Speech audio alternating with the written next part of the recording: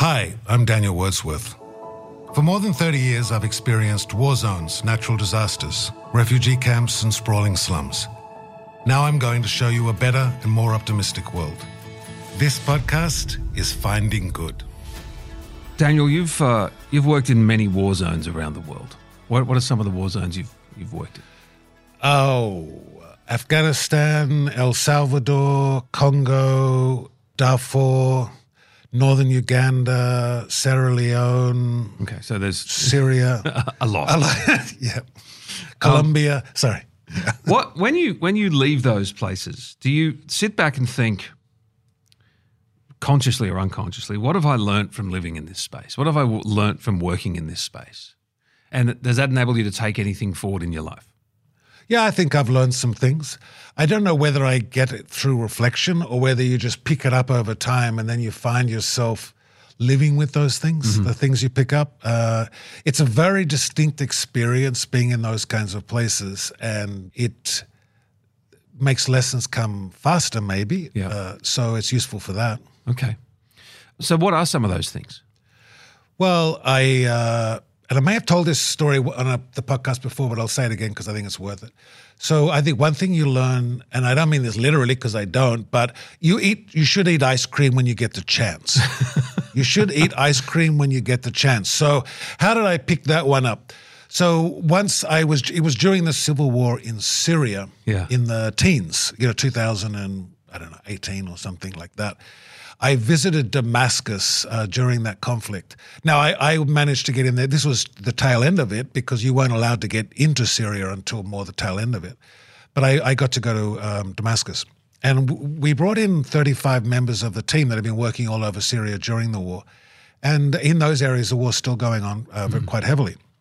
And I asked them, we did a meeting and I was hearing what it was like and all that stuff. And then I said at the end of the day, I'm going to shout dinner tonight so you can have anything you want. And they all talked amongst themselves and they came back and they said, we would like ice cream. And it turns out Damascus actually is famous for its ice cream. Right. But that wasn't the reason why. They said, we want ice cream. And I said, sure, you can have ice cream, but what would you like to have for dinner?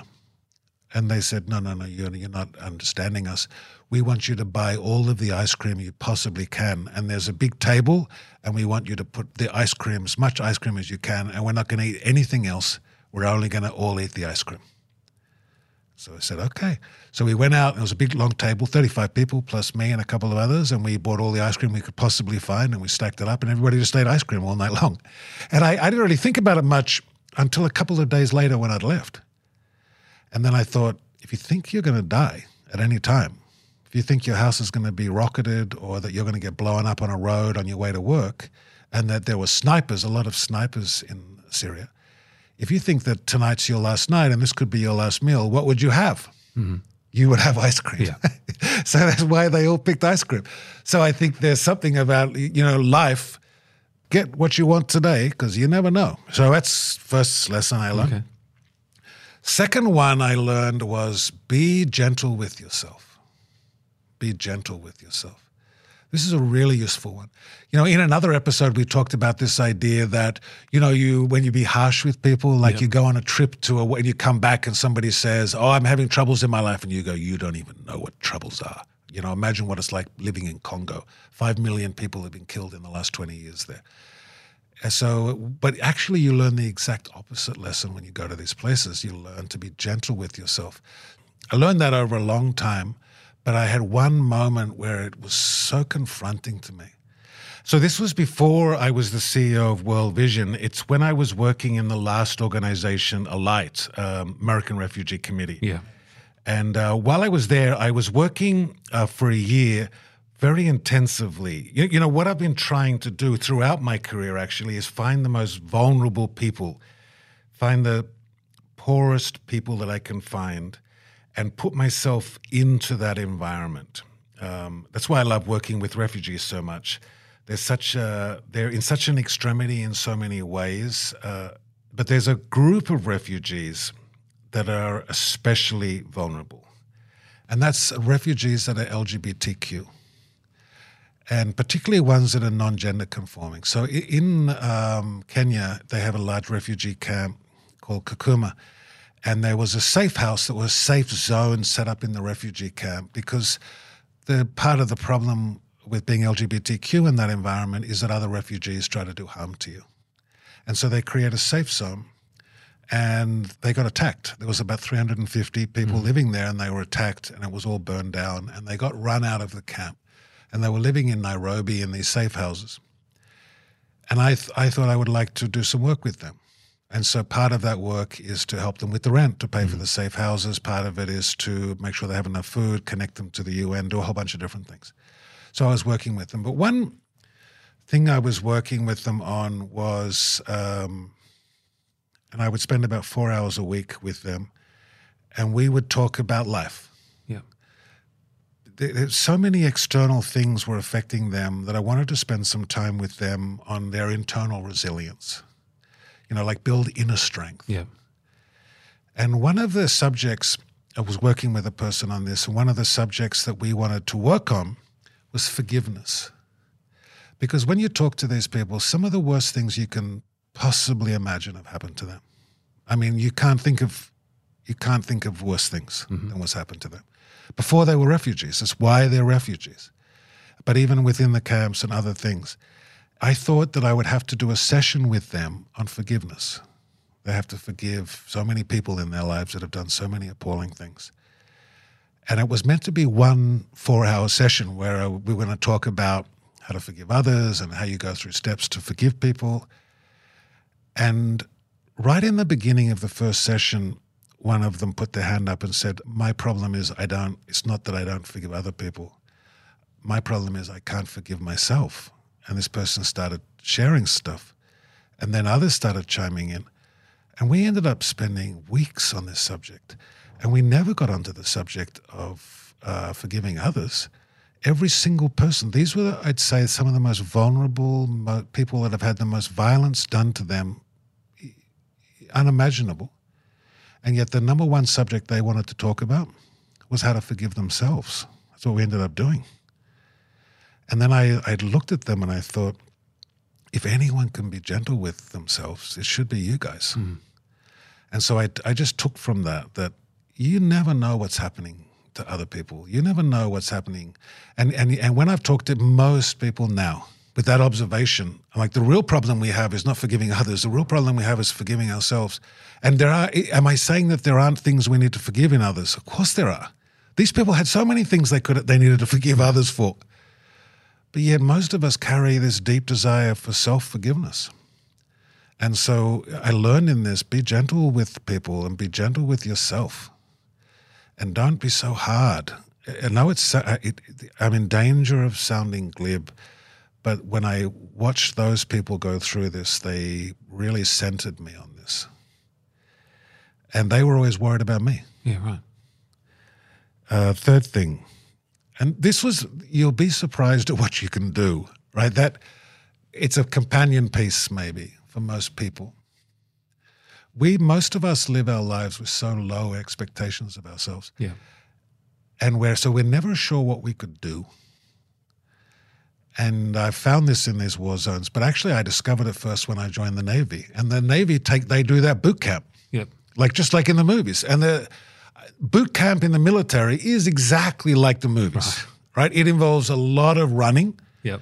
It involves a lot of rifles above your head. Yeah. And it involves a lot of swearing and loud shouting in very derogatory things. Yeah, of the chief or the sergeant. They could give it to you. And so we did one thing, they call it a shake-up. Shake-down, they actually call it. And so we had to report to PT, which is physical training. And it's just, again, like in the movies, we're wearing the little white top because the Navy wears everything white. We're making a point to the Army. Right. And so we wear the white, we don't really get in the mud. And we wear white and the white shorts and little white, those Dunlop volley shoes with no padding. And these 4 boys from Jarvis Division, which is one of the other divisions, they always come late. So they came late and we got a shakedown. Now what that person says, that the chief got very mad at us, a lot of swearing, sent us out and said, run around the quarterdeck, which is the big marching, and it's like 800 meters around. Right. So he says, run around the quarterdeck and I'm going to time you. So off we run. There's like 30 of us. Run, sprint around this quarterdeck, 800 meters. As we come in, 20 sit-ups, 20 burpees, 20 push-ups. And then as we're finishing the 20 push-ups, he says, I timed the last run. You're going to sprint this again. But this time, it's hard to complicate it, but it's like the person who comes last this time must come before the person who came first last time. Right. So in other words, you all got to run faster than the fastest one, the one before. So off we run around. We come back in 20 burpees, whatever. Then he says the same thing. I've taught you got to run faster. On the fifth one of those, all feeling goes away. Right. So as I was running on the fifth one, I lost all sensation in my body. I couldn't feel my arms or my legs. I couldn't see anything except like a 5-centimeter little circle of light. Yeah. And all I had in my head was my mind saying, you have no choice, you have no choice, you have no choice. And as I was thinking that, 3 of the Java sports, by the way, the guys that got us into this, Chuck, Ted, and Goody, collapsed unconscious in front of me. And when they collapsed unconscious, they didn't put their hands out or anything. They just fell like, lumps of wood, collapsed like on their face soldiers, onto the road. But what you learned there was you can do much more, and it happens in extremity all the time. The fact that a parent can walk for 2 weeks carrying their child through the jungles of South Sudan and things like that, you'd be amazed at what you can do. And it's all in your head. It's all in your head. And last week we talked about the stories we tell ourselves. And I think if we have this story that we have, which is you would be amazed at what you can do if you decide to do something. Yep. So that's a lesson. One other lesson, I got 2 others. One is it's never all bad. Even when you go to a place that seems all bad. So, odd coming out of a war zone. If you go into a place and people think war zone, right? Yeah. Now, I will say currently if you have a intensity of fighting in a very small geographic area, then no, it's all bad. Mm-hmm. In a place like Aleppo in Syria, 40% of all the buildings were bombed during that time frame. It's all bad in Aleppo. But there are other places like Somalia, there are places like Congo, El Salvador, Colombia, where the war is going on, but life is also going on. This is also in the Ukraine now, right? And Ukraine's another example of that. When you go to these places, you expect it all to be aflame and fires everywhere. But what you discover is people going about their business. People are taking their kids to school. Kids go to school still. People are trying to have weddings go on. Right. People are trying to live their life. And so even in places that when you think initially, you look at it and you go, this whole place is going to hell in a handbasket, you find out it's not really. And so I apply that in my own life just by saying when things look like whatever, I just think there's always something positive or hope that I can build on. Even in my life, I go, there's something here that I'm not seeing, there's something that I can work on. This is part of my issue with this idea that we learn best from our failures, not our successes. I have just found in life that I learn best from my successes, and I find it best if I come into a new place or a new organization, I don't look for the bad things, I look for the good things and build on those. In our work, we call it positive deviance. So another example of that is when you go into a village, this was discovered in Latin America and Vietnam around roughly the same time. But for many years, you would look in places that had high levels of malnutrition for children. They may be 40% of kids are malnourished. And people go, oh my goodness, 40%. That's like a bad number. Yeah. But what they don't say is 60% okay nourished. And so what these people did is they just looked at it that way. They said, yeah, it's bad, 40% malnourished. But there's 60% in the same village with the same circumstances have their kids are nourished. So what they do is instead of focusing on the 40, they went to the 60 and said, what are you doing that the 40 aren't doing? Yeah. You know what they discovered in Vietnam was that in the rice paddies where they grow rice, that some of the farmers were throwing shrimp, prawns, yes, little shrimp into the rice paddies. And what they would do is they would grind the shrimp into a paste and put it in their rice. And so the families that were growing shrimp and grinding it and putting it in the rice for their children, their kids were okay. And the ones that weren't, they weren't. So all you had to do was throw shrimp into everybody's paddy and all the kids got better. Wow. And so sometimes you don't focus on the 40, you look for the 60 where it's going right. So I learned that. Now the next one, I don't know whether this one sounds obvious, but it's really not. It's very, very hard to die until suddenly it's not. Yeah. It's real hard to die until suddenly it becomes so easy. Okay, you need to talk to me Explain through this that one. Yeah. So this one has a good and a bad side. The good side is, those people, you would have seen this actually in your experience. Those people that they're an overnight success, but it took 10 years. Yes. This happens a lot in our life is that we hope there'll be a linear progression, or we hope that by putting in all this work, it'll lead to something, and sometimes it doesn't. And you feel like you're just toiling away and doing all this stuff and that nothing's going to happen. But what I remind myself is, but suddenly it can change. Suddenly something can open for you. Suddenly an opportunity can come along. So it doesn't mean don't keep grinding, but it means stay very open to the opportunity. Keep looking over the horizon, because even though it seems right now that all this stuff's happening, suddenly it can change. Now, I also hold it the other way. We see this every day, by the way. Whenever you drive, you're living this. Because we drive for how many thousands and thousands of miles. And it's real hard to be in a car crash until suddenly it's real easy. And so when you're in a war zone, the danger all the time is because of the point that I made earlier. You see people going about their life, kids going to school, you start relaxing too much. Right. You let your guard down, and then suddenly you get carjacked by the Taliban, and then suddenly you're looking at a Kalashnikov, and then you're thinking, oh, this just got much worse. So I would just also say, because we get very, in life sometimes we start coasting, and we're just not keeping our eyes open. And so I just remind myself, again, with my daughter, just today we're talking about this. It's hard to die until it's suddenly not. You know, she was using it in her exams and in her, it's very hard to fail until suddenly you just drop the ball and you fail. So how do you prepare for that? There's an obvious way of thinking about that. But I think I'm going to back up. Mm-hmm. I'm going to back up a little bit. And I may have actually told this story really early on in one of the first podcasts we did in this, in the first season, actually. I was visiting a group. If you remember, there was this famous migrant caravan that was moving through Central America. They were fleeing Honduras and Guatemala and El Salvador, and they were moving up, and they were coming up through Central America into Mexico. And at that time, the U.S. president was making a big political thing out of it. And this caravan came right up to the border of Mexico and the U.S., and there was about 25,000 of them, and they got stuck in a big soccer stadium in Tijuana. And I had the chance to go down and spend some time in that stadium with some of those people from that migrant caravan. And I was at one point talking to two young men, and I can never remember exactly. I think they were Honduran, but maybe Guatemalan. And we were asking them about their experience and what it was like to move through Central America, and about their journey and about why they'd left and the experience of being in the stadium and things like that. And at the end of the time talking with them, I thought I'd give them a chance to ask, me a question, because you feel like you're interrogating them in a way. And so I said, hey, do you guys, thanks for answering all my questions. Do you guys have any questions for me? And one of these guys, so they're like in their 20s. One of them says, actually, I do have a question for you. He said, is it true that just over the border, the U.S. president has sent an army to stop us? And I thought, well, strictly speaking, the army wasn't sent down to the Tijuana side of the border. It was further along. But I said, strictly speaking, there's no army right over there. But yes, in general, what you're saying is true, that the U.S. has mobilized the military to stop you all. And these two, they gave me this look.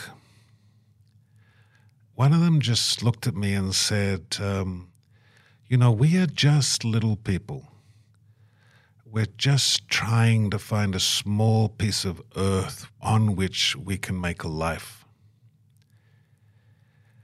And it really struck me, and I was thinking about it afterwards, and I was thinking, surely it's the most basic human right, which is that when you're born onto the earth, that each one of us deserves a small piece of this planet to make our life on it. Yeah.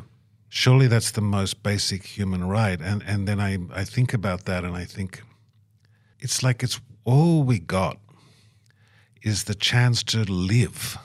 Maybe it's 70 years, 80 years. Who knows how long it's going to last? Yes.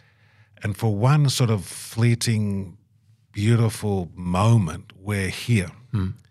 No one has ever been like us, with our mix of DNA, our perspective, our childhood, our way of seeing the world, our unique voice.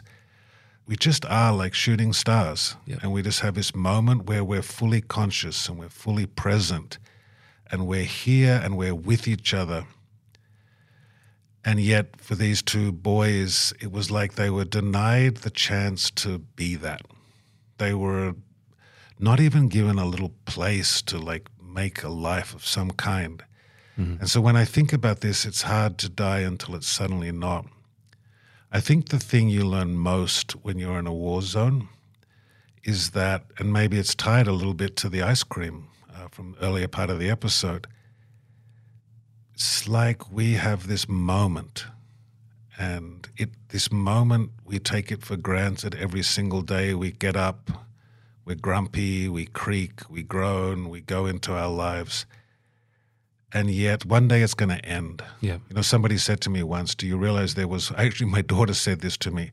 She said, you know, there was a time when it was the last time you ever picked me up. And she said, and you never knew it, and I never knew when that happened. And you think, that's right. And how many of those moments do we have in our lives? Mm-hmm. This is the last time we'll ever do this. And we should be filled with gratitude every single day, because at some point, it all seems so inevitable, it all seems so permanent, and it all seems so lasting. And at one point, it won't be. And I think in a war zone, you see that happen in a flash. You know, I drove to Kyiv early on in the war in Ukraine, and we were in Kyiv, and then the next day we left, and some cruise missiles were sent into Kyiv. This was happening, not because I was there. And some people said, you know, had warned us about going there, and they said, see, the cruise missiles came. You were fortunate to leave the day before. And I said, well, actually, I was expecting the cruise missiles to come in the day I was there. Mm-hmm. And so you're very aware in those places that this beautiful thing that you have can be snuffed out in an instant. And I think that's a gift that you get given in these places, and it's a gift we all need to take into our daily lives. Yeah. And on the negative side is you can do a lot of things and it's real hard to die, but after a while you start thinking that hardness is going to protect you forever, and then suddenly it doesn't.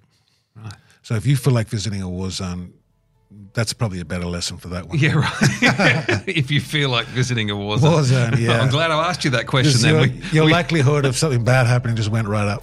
We ended up with some good life lessons out of living and working in a war zone, right? Yeah. Daniel, thanks for your time. If you want to ask Daniel a question about anything he's spoken about, danielwordsworth.com, and you can follow him along on the socials as well at Daniel Wordsworth. This is Finding Good.